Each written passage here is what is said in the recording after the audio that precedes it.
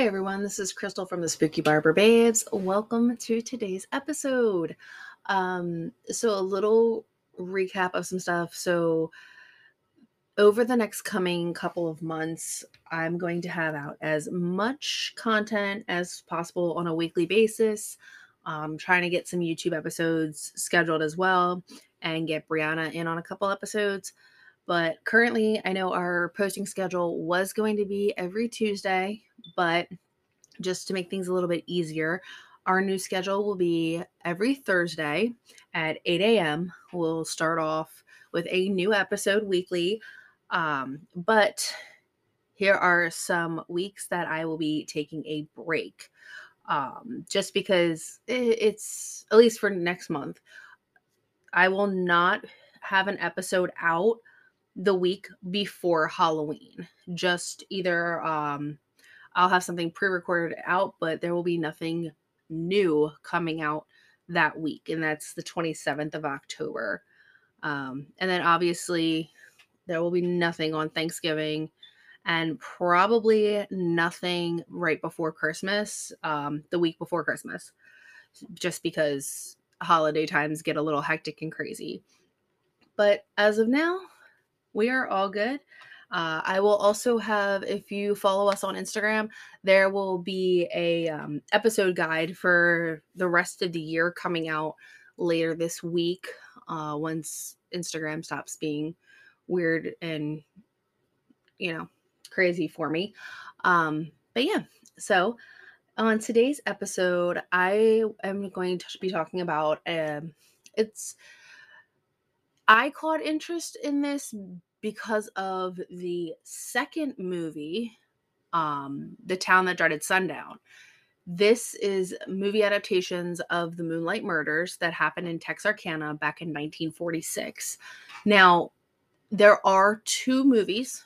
One came out, I want to say in the 60s, and the other one came back out in the early 2010s. I'll get into that a little later. But it was actually the second movie that made me look into it to see, like, okay, does this have any true story behind it? And it very much did. And let's just say this is a little interesting, to say the least. But yeah, so before we get started, you're gonna get a little quick ad break, and then I'll be right back. Alrighty, welcome back. Time to get started.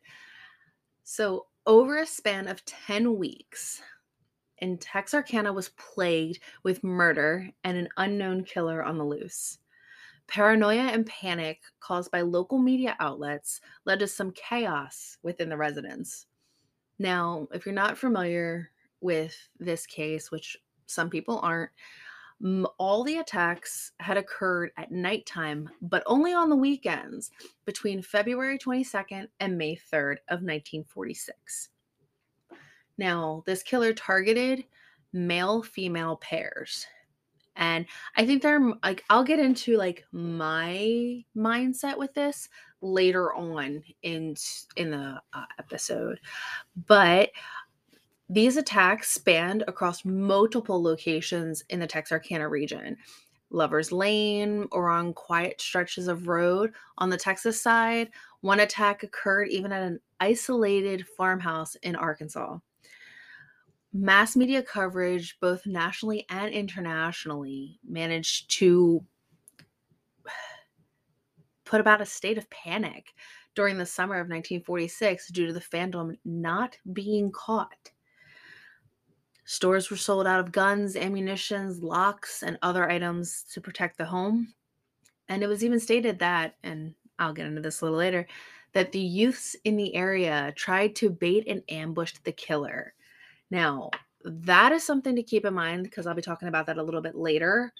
But right now, we're going to break into the beginning. So the first attack occurred on February 22nd at around 11:45 p.m. on a Friday night. Jimmy Hollis, age 25, and his girlfriend, Mary Jean LeRae, age 19, were parked on a secluded road known as Lover's Lane, having just seen a movie together. The area was approximately 300 feet away from the last row of city homes. Around 11:55, a man wearing a white cloth mask, which looked like a pillowcase with just eye holes cut into it, had approached Hollis's side of the vehicle and pointed a flashlight into the window. Hollis told the man, "You got the wrong person," to which the man then replied, "I don't want to kill you, fellow, so do what I say." Hollis and Larry, sorry, I'm not even sure it's how to pronounce it, honestly, my bad. They were ordered out of the driver's side of the vehicle. The man then ordered Hollis to take off his goddamn breeches, which Hollis complied. The masked man then hit Hollis in the head twice with the butt end of the pistol that he was holding. Lorraine later told investigators that she believed Hollis was shot because of how loud the sound was, but luckily he was not. Instead, he actually had a skull fracture and she heard the pistol fracturing his skull. Lorraine showed the man Hollis's wallet to prove that he was broke, since she assumed that this guy was just trying to rob them. Instead, the man hit her with the pistol and told her to stand. When she did, he then told her to run. Now, this is a little weird. When she tried to run, she was trying to go to like a ditch that was close to where she was at. He ordered her instead to run up the road. Now, Lorraine noticed a vehicle parked on the side of the road, but she found it empty. And once she, turned around, she found the attacker again in her face. The man asked her why she was running, to which she replied, "You told me to." He called her a liar and hit her again with the pistol. This time, he then sexually assaulted her with the barrel of his gun. After the assault, Lorraine ran half a mile to a nearby home, banging on the door, awakening the residents, who then phoned police.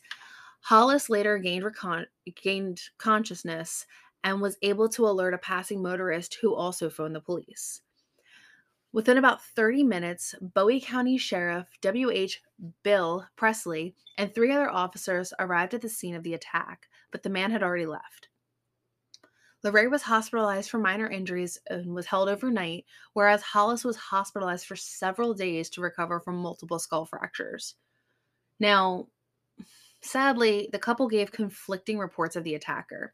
Lorraine claimed to have seen under the mask and that it was a light-skinned African American, whereas Hollis said it was a tanned white man around 30 years old, stating he couldn't distinguish the man's features due to being blinded by the flashlight. The only thing the two agreed on was that the man was 6 feet tall. Law enforcement, however, repeatedly challenged Lorraine's account of the incident and believed that she and Hollis knew the identity of the attacker and that they both were covering for them. Now, I think that's a little messed up that the police assumed that they were covering for the man that attacked them. I kind of find that bullshit, to be honest with you. But needless to say, that was done and over with. They moved on. It was considered an isolated incident.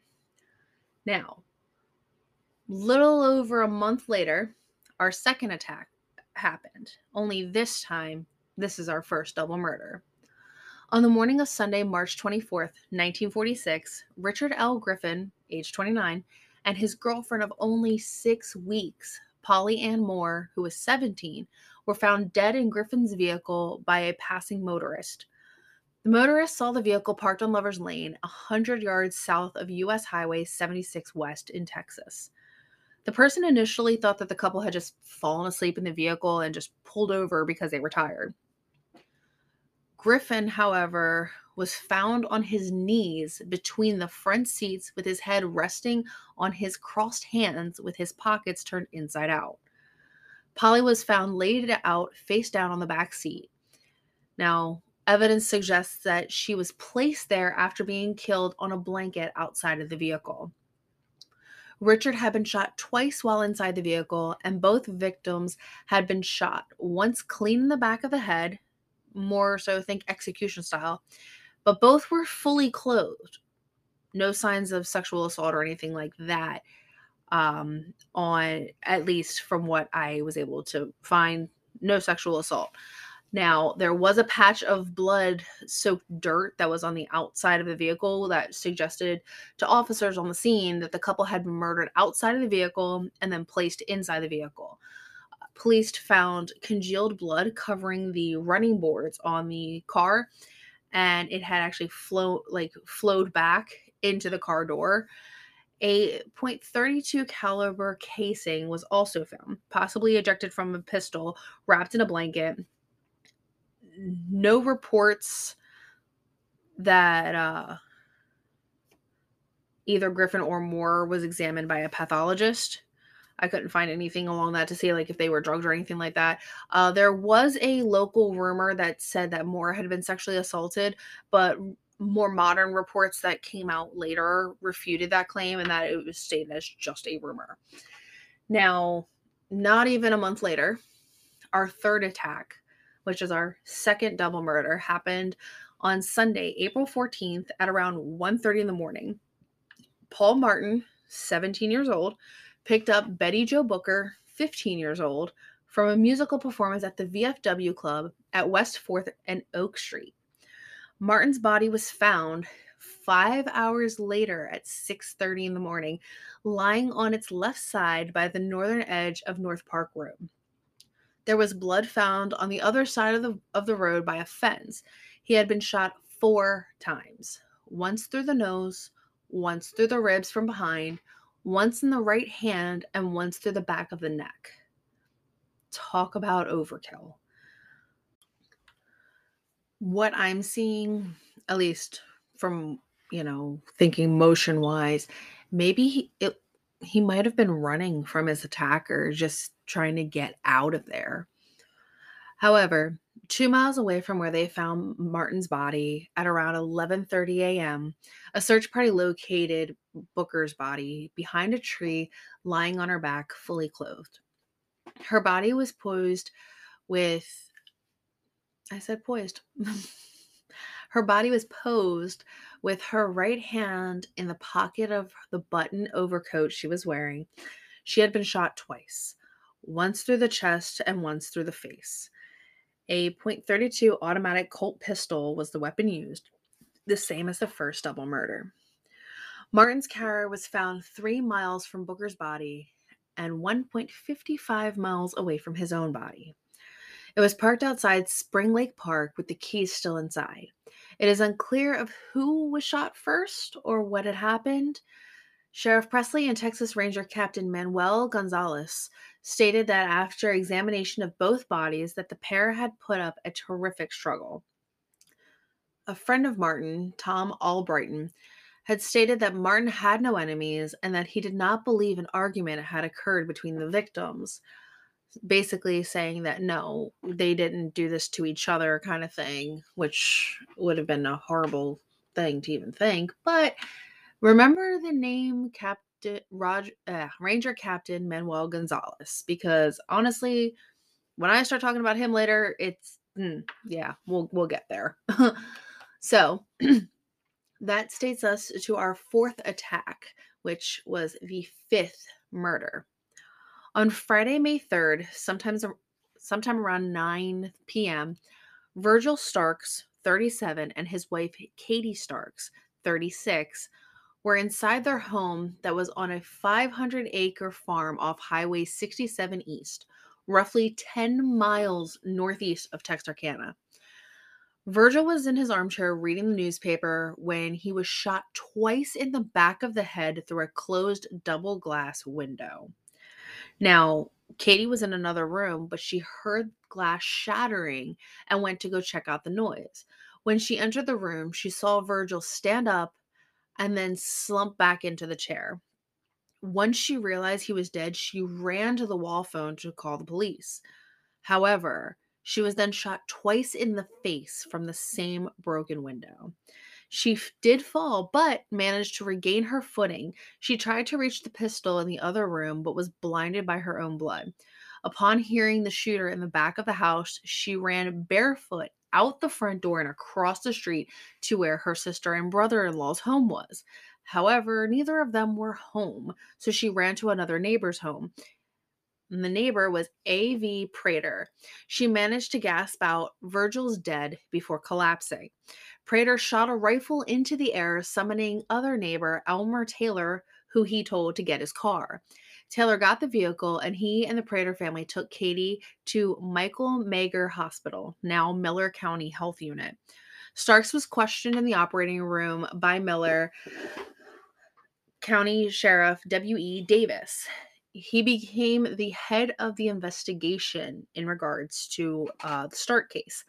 4 days later, Katie was questioned once again and discounted a rumor that was going around that Virgil had heard a car outside their home several nights in a row and, quote, feared being killed.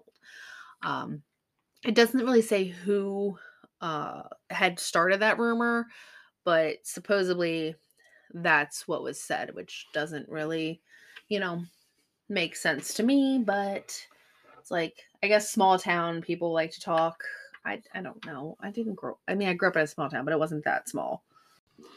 Now, here's where things get interesting. This is kind of like the breakdown of the investigation and the investigators who were a part of it. Now, there were multiple investigators and officers involved in these attacks and murders at all different levels of authority, from city, county, state, to federal. Notable investigators include William H. Bill Presley, born from 1895 and passed away in 1972. He was the Bowie County Sheriff, which was the first lawman on the scene of the first 3 attacks. Then up, we have Jackson Neely Jack Reynolds, who also passed away in 1966, 20 years later. He was the Texarkana, Texas Chief of Police, and he was among the first called to the 2 scenes of the double murders. W.E. Davis, who was the head of the Stark investigation in Miller County. Then you have Max Andrew Tackett. He was born in 1911, and from what I could tell, he was the only person to live a really long life. He made it until 2008. He was the Miller County Sheriff's deputy, or Chief Sheriff's deputy, one of the lead investigators. He was the go-to man for coordinating the case and kept personal case files, which survived the official files, which went missing. He is the last surviving lawman from the case and was often contacted by interesting parties, including TV producers, to get, their side of the story. Now, this one. So Manuel Trezis Lobe Wolf, I'm not too sure. That was Gonzalez, was born in 1891 and passed away in 1977. He was the Texas Ranger captain who became the public face of the investigation, holding numerous press conferences. And let me tell you, things get a little bit interesting with this man. He was criticized as a showman who presented the work of other officers as his own and was known to spend a lot of time with female reporters. 5 years after the murders, he left the Rangers to become a technical consultant to the entertainment industry. Now, no arrests were made in regards to the first attack of Hollis and Larry.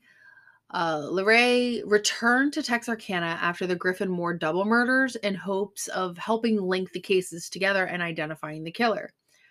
Sadly, the Texas Rangers, like the original officers, questioned her story and insisted that she knew who attacked her and Hollis. Officers pretty much refused to connect the Hollis and Larry attacks to the Griffin Moore murders. It wasn't until May 11th, the day after the Texarkana Gazette published an interview with Larry, that Presley and Reynolds then called on the public to immediately report anyone who basically had an unexplained absence of the night of the 4 attacks. So they didn't want to believe this woman about her accounts of the attacks and things like that. It wasn't until the paper was like, "Oh, you were attacked," and they're not acknowledging it, but because you survived, it's basically like, "Oh, you survived it, so there's no way that we can connect this."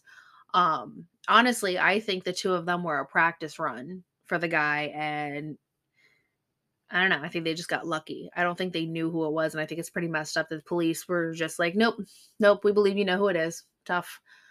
It's not cool. Now, because of this call to action to basically call and report on your neighbors, there was over 200 people questioned in regards to the case. And basically, the same number of those leads were all false. There were 3 people, however, that were found with bloody clothing, but were later cleared of the suspicion. The Martin Booker murder saw friends, family, and acquaintances, along with suspects, questioned at the Bowie County building by officers who were working in 24-hour relays. The furthest that a suspect had came was from 100 miles away. Now, remember how I told you I would get into about, the teens baiting? So here's part 1 of that. Texas Ranger Captain Manuel Gonzalez tried baiting the Phantom with teenagers that he recruited to sit as decoys in parked cars while officers waited close by. Officers had also volunteered to be decoys as well, either with real partners or with mannequins. Some officers also would hide out in the trees at Spring Lake Park in hopes of catching him. Now, this is only part 1 of that, because there is more that I will get into in a little bit. But after the Stark murder and attack, officers from the entire area were called in to help with the investigation, with setting up roadblocks on Highway 67 East. People that were driving on the highway the night of the murder, along with several men found in the area, were detained for questioning. By May 5th, 2 days after the slayings, 47 officers were working to solve the murder. And for the next week and a half, more help kept arriving. May 9th, a mobile radio station arrived with 20 Arkansas State Police officers, and a fleet of 10 prowl cars with two-way radios were brought in to help coordinate growing investigations. On May 11th, a teletype machine was installed at the Bowie County Sheriff's Office to help connect with law enforcement in Texas. This way they could do, out-of-state communication. There is an unofficial working theory that it was, quote, due to sex mania, due to the amount of large sums of money and Katie Stark's purse not being taken.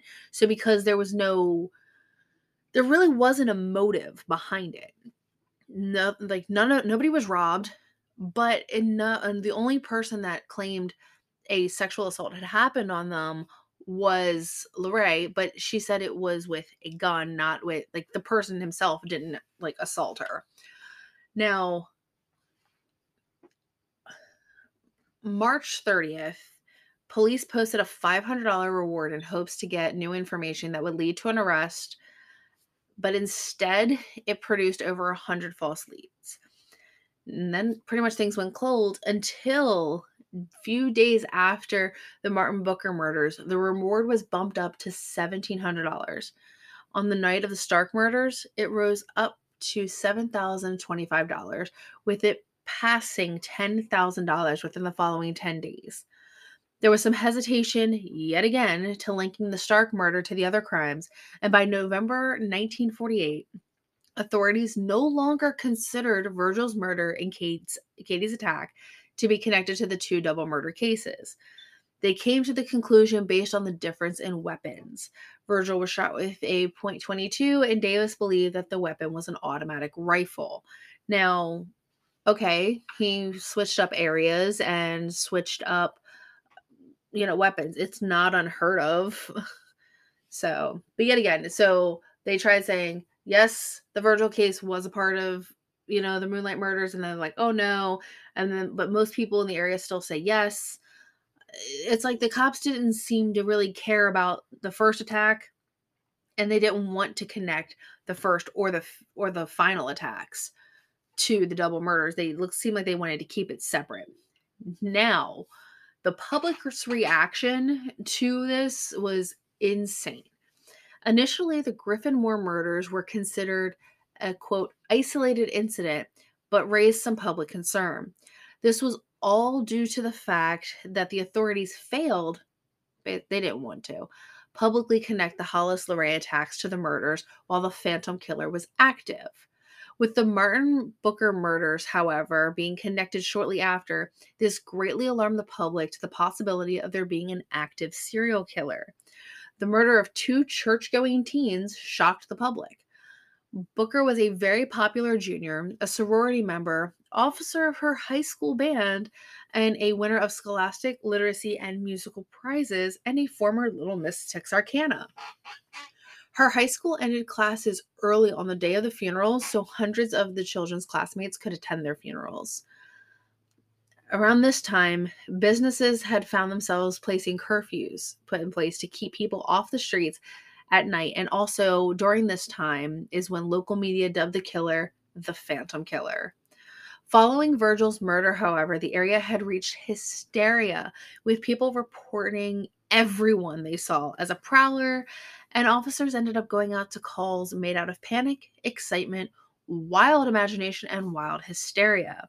It didn't help that the Texarkana Gazette published on May 5th that the killer might strike again at any moment, any place, and at anyone. Businesses had found themselves selling high amounts and even selling out of locks, guns, ammunition, window shades, and Venetian blinds. They saw increased sales in window sash locks, screen door hooks, night latches, and other protective items. People were even taking out newspaper ads looking for guard dogs. This area used to be a very open place where people would, they were known to leave their doors unlocked, windows unlocked, even sleeping with the windows open at night.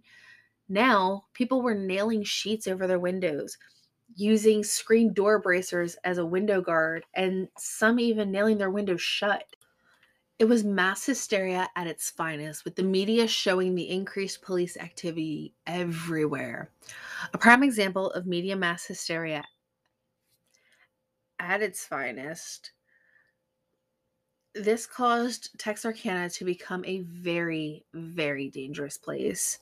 When reporting to calls, police had to arrive with their sirens on and stand in their headlights and had to shout their announcement of their arrival as to not be shot by scared and nervous homeowners. Now, again, Texas Ranger Captain Manuel Gonzalez didn't help at all. And instead, he fed into the hysteria, stating that gun owners should, quote, oil up their guns and see if they're loaded, and to, quote, not hesitate to shoot if they feel necessary to use them. This put police and citizens alike all at risk of being shot just for walking to their own homes or walking past someone's home. The fear was so significant that it spread as far as Hope, Lufkin, Magnolia, and even Oklahoma City, where they all saw increases in gun and axe sales as well. Once there wasn't a murder or attack for 3 weeks, the fear in Texarkana slowly began to dissipate. However, that concern was still there until after the summer, 3 months after Virgil's murder. Now, media dubbed the murders as the Moonlight murders, although the first two murders occurred a week after the full moon and the final attack occurred during the time of the new moon. Now, there were some rumors and vigilantism, I can now talk today, that did occur during this whole mess. Now, during the investigation, rumors were spreading wildly through the town, not just from person to person, but also in the media. Texas Ranger Captain Gonzalez held a press conference on April 18th, stating that the rumors circulating among the public and newspapers were, quote, a hindrance to the investigation and harmful to innocent persons. He had to stress again in a radio interview on May 7th, stating, rumors only take away the police from the main route of the investigation. It is important that we capture this man, that we cannot afford to overlook any lead, no matter how fantastic it may seem. Now, agreed, a lot of this hysteria, people were turning in their neighbors over something. Oh, they looked at you wrong. They were walking suspicious, or they may have been hiding a secret. They literally, because of the mass hysteria in the area, I'm pretty sure this man could have been caught. But because of all of this, he wasn't caught. Now, the Texarkana Gazette editorial released a little snippet that I grabbed from March 27th, 1946, and it said, "Do not spread rumors. Chances are that the person listening will repeat your information and enlarge upon it, eventually requiring a detailed investigation by the officers, thereby perhaps pulling them off the true trail." Now, vigilantism. This is where my uh this is where I have issues with what the Texas Ranger did, because he kind of spurred these people to do some crazy stuff. Now, during this time, many teams were taking it upon themselves to go out and try to trap the Phantom themselves. While, yes, Gonzalez had used some teens and parked them as decoys, he knew those teens and where they were parked. So there was officers around those teenagers. Do I like the fact that teenagers were used as bait? No, definitely not. But at least they had backup around them, so if something happened, they were safe. Now, however, there were many teens who themselves would park on deserted roads in hopes to catch the killer themselves. Johnson and an Arkansas state trooper had been out patrolling a vacant road when they saw a vehicle parked and approached it. Luckily for them, and I mean luckily for them, they had announced who they were when they approached the vehicle.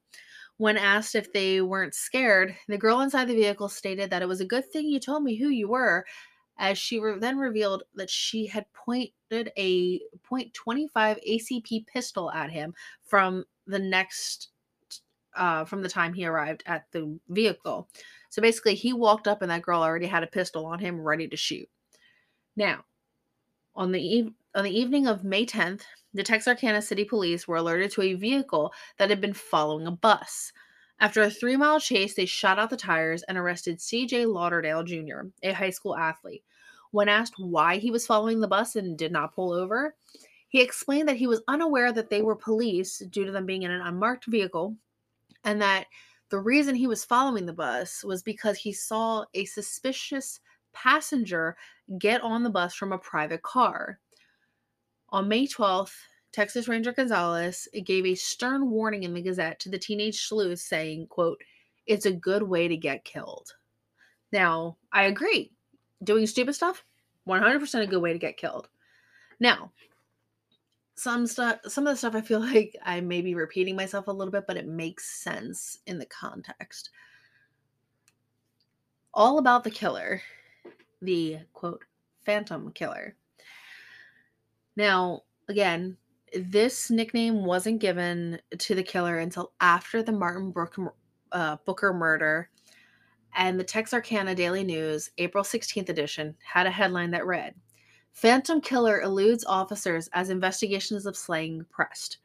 The French page headline was continued on page 2 and continued with the headline reading, "Phantom Slayer Eludes Police."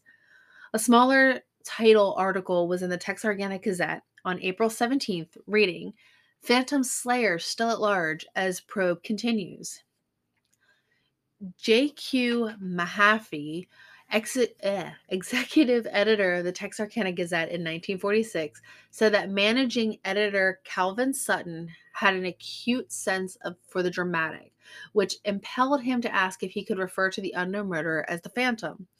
Mahaffey replied, "Why not? If the SOB continues to elude capture, he certainly can be called a phantom." Now, really, the only description that we have, obviously, of the murder was from Jimmy Hollis and Mary Jane Leray. And again, they couldn't even give a consistent information on the attacker. The only consistency that they had was that he was a male, 6 feet tall, and wore a white pillowcase-like mask that had cutouts for his eyes and mouth. Where Hollis described the man as being tanned white male under 30, Leray described the same encounter as a light-skinned African American. With no other descriptions to go off of, that's all authorities had to work with. It was generally assumed that all the attacks and murders were committed by the same person. But again, no way to tell except for, the method of operation, aka the modus operandi. Established for the killer was that he attacked young couples in vacant and private areas just outside city limits using a .32 caliber gun. Although the caliber in Virgil Stark's murder was a .22, it is still believed by authorities mainly that the Phantom used the .22 caliber gun in that murder. Again, later on they tried to say that, oh no, that wasn't it, but his time frame was that of nights on the weekend with a cooling off period of 3 weeks between attacks.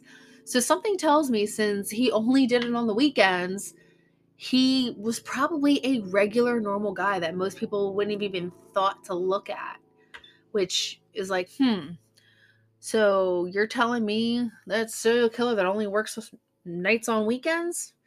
All right. So something tells me this man could have had a family. I'm going to pause real quick and say I'm sorry if you guys hear a lawnmower. I think my neighbor decides every time I start recording that, he needs to be outside mowing his lawn. I'm hoping that, you guys don't hear it, but if you do, I am so sorry. I cannot control my neighbors. Anyways, back on topic. The Texas Ranger Captain Gonzalez stated that he and his officers were dealing with, quote, a shrewd criminal who had left no stone unturned to conceal his identity and activities, and that the murderer's efforts were both clever and baffling. Further stating that the man they were hunting was a, quote, cunning individual who would go to all lengths to avoid apprehension. The night of the Stark murder at the scene, Presley said, quote, this killer is the luckiest person I have ever known. No one sees him, hears him in time, or can identify him in any way. Officers have said that the killer is apparently a maniac who is an expert with a gun. Survivor of the first attack, Jimmy Hollis, was quoted saying, I know he's crazy. The crazy things he said to me made me feel his mind was warped. Later, a psychologist at the Federal Correctional Institution in Texarkana, Dr. Anthony LaPalle, believed at the time that the killer was planning to continue to make unexpected attacks like the one to Virgil Starks on the outskirts of town. He believed that all the murders and attacks were made by the same person, mid-30s to 50s, supposedly motivated by a strong sexual drive and sadism. He also stated that a person committing these crimes are very intelligent, clever, shrewd, and often not apprehended. His theory went on to say that the killer would not be afraid of the increase in the police activity, but was aware of the increased difficulty of attacking people on vacant roads, hence the shift to targeting at the farmhouse. LaPalle continued that the person was probably leading a normal life, was unlikely a veteran, and not necessarily a resident despite knowing the area very well. The attacks show evidence of deep planning. The killer works alone and most likely has told no one of his crimes and could either shift his crimes to a distant community or overcome the desire to assault and kill people. He did not, however, believe that the killer was African American, stating that, quote, in general, Negroes are not that clever, end quote. Honestly, when I read that, that kind of pissed me off a lot, but I mean, I guess back in the day, that's a normal comment for them, but seriously, some bullshit. Sorry, that, like I said, that part really just pissed me off. I digress. Now, here's where we get into the suspect pool of the case.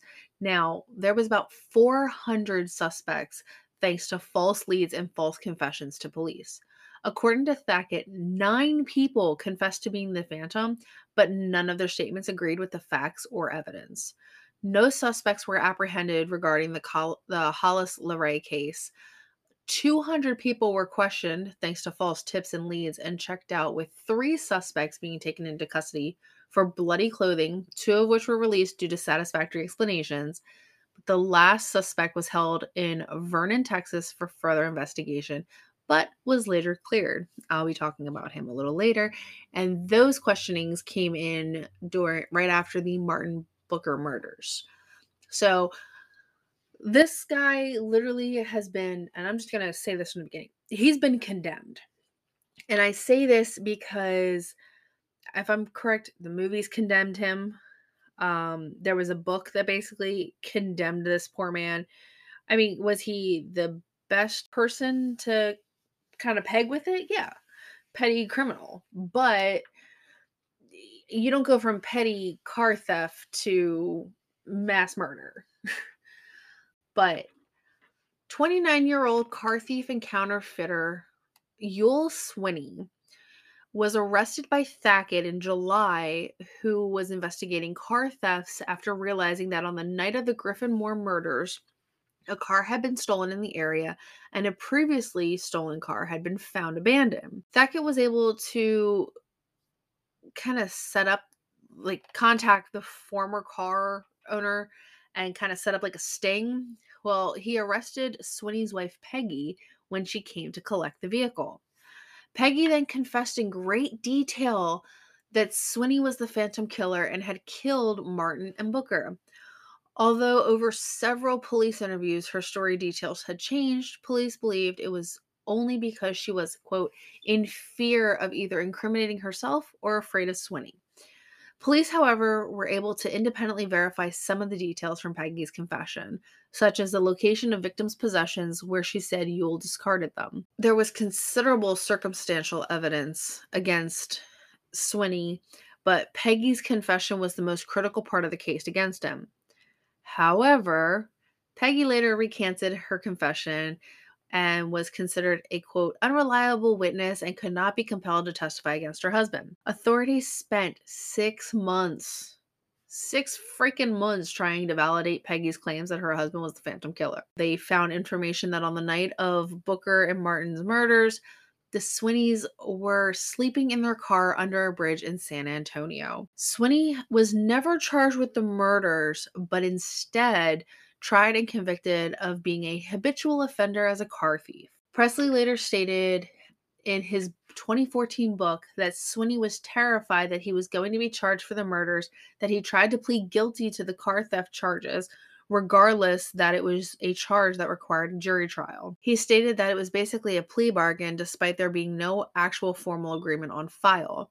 Some articles claim that Peggy was Swinney's girlfriend, while others refer to him as wife. I'm not 100% sure, and honestly, I mean, if you're willing to throw your partner under the bus like that, I don't know, that's just some BS. Swinney was released on an appeal in 1973, and there are a couple different sources that say, he got arrested later and died again, but I was able to find more information that he died in 1994 in a nursing home. Now, the book was called The Phantom Killer: Unlocking the Mystery of the Texarkana Serial Murders. And like I said, it basically convicted Swinney of the murders and concluded that he was the culprit. Now, this next suspect that they had, it's kind of interesting because this kid, and I say kid because he was 18, he came from a prominent family in Texarkana, and a friend of his actually gave him an alibi for the night. But his name was Henry Booker Duty Tennyson, an 18-year-old university freshman who died by suicide on November 4th, 1948, leaving behind cryptic instructions which directed investigators to a suicide note in which Dennison confessed to the Booker Martin murders and the murder of Virgil Stark. He did have one connection to one of the victims, however, and that was Booker. He played trombone in the same high school band as Booker. However, they weren't friends. Investigators were unable to find any other evidence to link him to the murders aside from a random confession note. James Freeman later came out and gave him an alibi, saying, at least for the night of the Stark murders, saying that they were playing cards that evening when they heard about the news of the attack on the radio. Now, these next few ones are literally shots in the dark. Next up on our suspect list is Ralph B. Bauman, 21-year-old ex-Army Air Force machine gunner who claimed to have awoken from a fatigue state or some type of weird mental state. Several weeks he was in this state, and that he woke up on the day of Stark's murder with his rifle missing.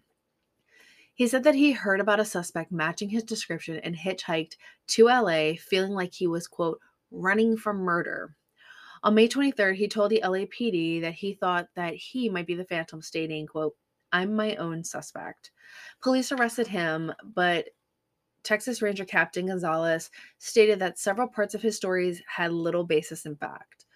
Bauman said that he'd been discharged from the Army Air Force for being psychoneurotic and had previously confessed to killing 3 people in Texarkana in a period of 3 days, which didn't match the timeline of the murders.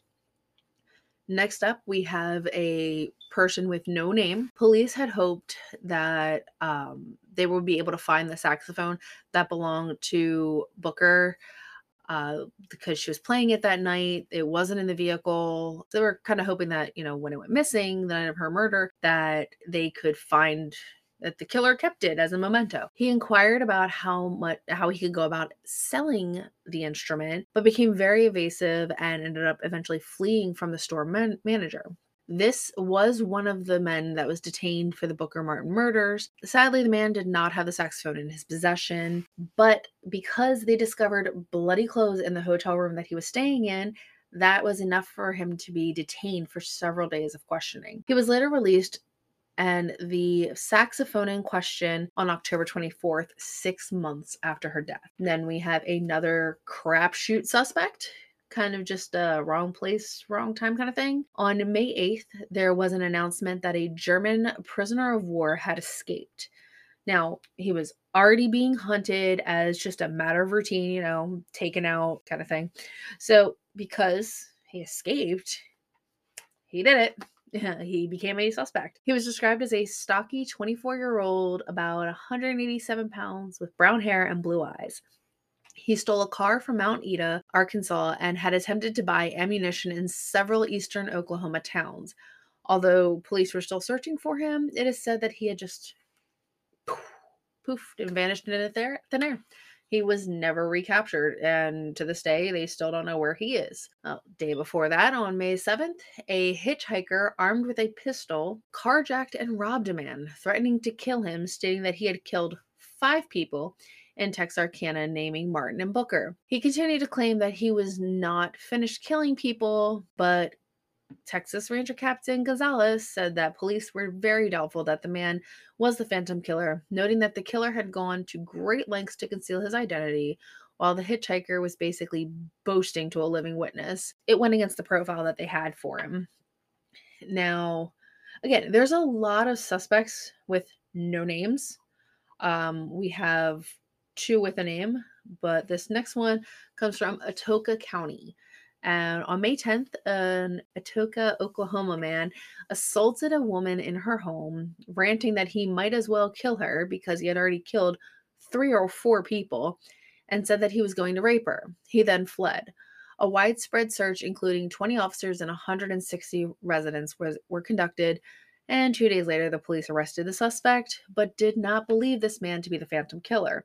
According to his story, there was no possible way for him to have been in Texarkana at the time of the Stark murder. So next up in the suspect pool is someone that goes by the name of Sammy, which is actually a pseudonym given to a longtime Texarkana resident with a good reputation. The police were very reluctant to name him as a suspect. The only thing that really, I hate to say it, the only thing that got him even remotely seen as a suspect was because his vehicle's tire tracks were found across the road from Martin's corpse. He failed a polygraph test, so police decided to have him hypnotized by psychiatrist Travis Elliott.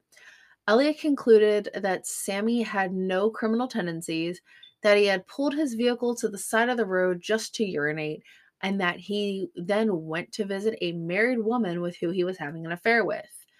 Him withholding the details of the affair is what caused him to fail the polygraph test. Police kind of seemed relieved, but were able to confirm the details, and he was cleared as a suspect soon after. Again, random, but there was a taxi cab driver that became a major suspect in the Martin Booker murders because his cab was seen in the vicinity of the crime scene that morning. But again, cleared soon after, which it's like, okay, the dude was driving a freaking taxi cab. Who cares? Like, oh, now this next one is a suspect, but he's this person is one of 2 things. He's either a suspect or he's another victim. Police kind of couldn't say. Coroner kind of said something different, and then just basically local rumors have just kind of ran with it. But on May 7th at around 6 a.m., the body of Earl Cliff McSpadden was found on the Kansas City Southern Railway tracks 60 miles north of Texarkana near Ogden. The body's left arm and leg had been severed off by a freight train only half an hour earlier. The coroner's verdict stated death at the hands of persons unknown, and he was, quote, dead before being placed on the railroad tracks. Because Earl's murder is still unsolved, locals have speculated that McSpadden was the Phantom Sticks victim. However, there is a very prominent rumor claiming that he was actually the Phantom and killed himself. This rumor, however, goes against the coroner's reports that he was dead before even being anywhere near the railroad tracks. Now, moving on. In 1977, Arkansan Charles B. Pierce produced the R-rated horror film called The Town That Dreaded Sundown, with the tagline reading, in 1946, this man killed 5 people. Today, he still lurks the streets of Texarkana, Arkansas. It starred Ben Johnson, Dawn Wells, and Andrew Prine. There was a lot of people who disputed the accuracy of the movie, even though it was supposedly based on the Moonlight murders. In 1996, the Texarkana Gazette released a 24-page special edition called The Phantom at 50, and the Prime was re-released in 1996 and again in 2003 by the Dallas Morning News. In 2014, there was a meta sequel to the film of the same name, quote, The Town That Dreaded Sundown. This cast, and again, I was telling everybody at the beginning of this, was actually the movie that got me into even researching this. But this cast included Addison Timlin, Trace Topri, Spencer Treat Clark, Gary Cole, Anthony Anderson, Ed Lauder, and Edward Herman. It was supposed to be a remake, but instead became a sequel with elements and references to the original. They filmed in Texarkana between June 17th of 2013 to June 20th, 2013. However, most of the filming took place in Shreveport, Louisiana. It was released on October 16th in 2014 and only grossed $120,459 by Orion Pictures for theater release, but was later released on video on demand by Bloomberg Productions. Now, in conclusion to this whole thing, these cases are still unsolved and are now considered cold cases. Even though these cases are unsolved and most likely the person responsible has passed away, the families of these victims still have to have closure. Although throughout my research, I was unable to find any connection between the victims besides of the fact of the place they lived, there's still, people who deserve to, they deserve what they deserve, what they need. And it sucks that, they're no longer getting the attention because, it's gone cold. I mean, hell, in 23 years, we'll be hitting 100 years since these murders happened. And it kind of sucks, truth be told. Now, I have a totally different theory but again, you can connect so many different murders and spree killers and serial killers that were not caught. You can be like, oh, well, what if they just moved? What if they moved and elevated? What if there's so many what ifs? I mean, hell, if you really want to take a shot in the dark, who's to say that this person didn't leave Texarkana after, getting away with 4 to 5 murders and decided to go on a bigger scale? Who's to say that they didn't move to New York? Who's to say that this isn't the Zodiac Killer? Who's to say that this isn't the Phantom Highway Killer from DC? You can continue to go, oh, who is this? Who is this? Who is this? But I hate to say, with a lot of killers that aren't caught, usually later on it's found out that it's someone in law enforcement. I mean, look at the Golden State Killer, law enforcement.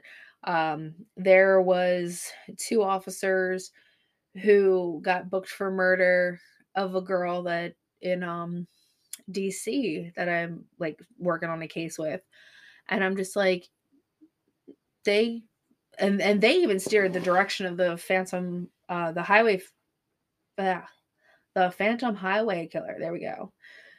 Too many phantoms in this, but they were, part of the investigation team for that, and they were steering the direction of the case very wrong. So I always try to tell people to look at how the police act, look at certain people that are trying to figure out different things, and kind of shift things. Like, so honestly, I personally, I don't want to.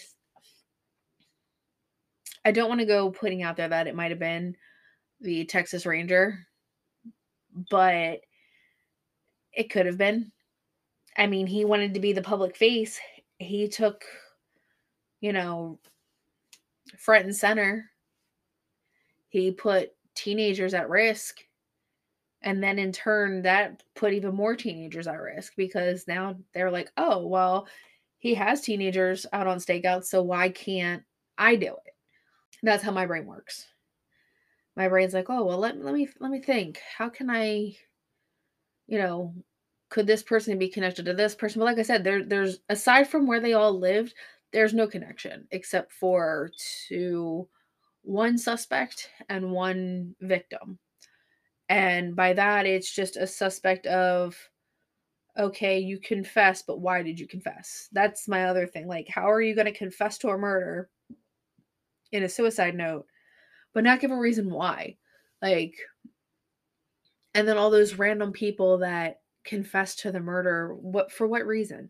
Why did you confess to a murder that you didn't commit? Like, and then it also makes you wonder, okay, out of all those confessions, could they have actually gotten a real confession from the real killer and deemed it impossible?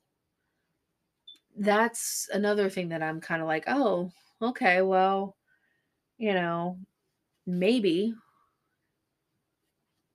I don't know. As this is where my brain goes when I do all this. Like, I fall down a rabbit hole of, you know, who did it? Like, who the hell did it? I want to say we're coming up on 80 years.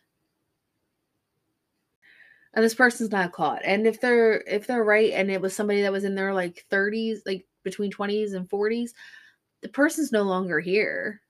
So that person literally got away with murder. And okay, if you don't want to connect the first attacks, who's to say it wasn't a woman? Everyone just assumes man because, oh, the attacks were done by men. At least the Hollis and Leray cases were done by a man. They had said it was a man. But who's to say it wasn't a woman? Everyone automatically goes, oh, it's got to be a guy. It's got to be a guy. Well, why? Who's to say it wasn't a woman who had an issue? I also think, some people may have had issues with the fact that out of all the cases except for Virgil Starks, you had 3 teenagers that were murdered. 3 teenagers, a dude who was 29 dating a 17-year-old. That could have enraged somebody. I don't know. Maybe that person was thinking that they were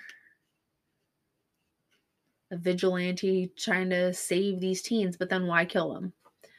There's so many what ifs when it comes to the unknown and the unsolved that it's just like, what's the why? Like, truth be told, what is the why? But anyways, I'm rambling at this point, so I'm going to leave you with some food for thought, which is, what do you think? Do you think it could have been one of the cops involved, or maybe somebody that flew under the radar in the town? Do you think it was a vet? Or do you think it could have been somebody with law enforcement? I mean, I know the one psychologist said that it could be a veteran, but who's to say it's a veteran of military and not a veteran of law enforcement? Or not even a veteran at all and somebody that was in active law enforcement at the time. I really, really want to know what you guys think about this one because this case has been rattling my brain for years. And it took me a while to just kind of get the notion of, hey, I'm going to do this. I'm going to do this. But yeah, so if you're listening on Spotify or you're listening on Apple or however you're listening to this, follow us over on Instagram. There will be an official chat thread, chat post up probably around the same time this aired. So it should be up. If you're listening to it, it should be up. Follow us over at the Spooky Barber Babes on Instagram. And as always, stay spooky.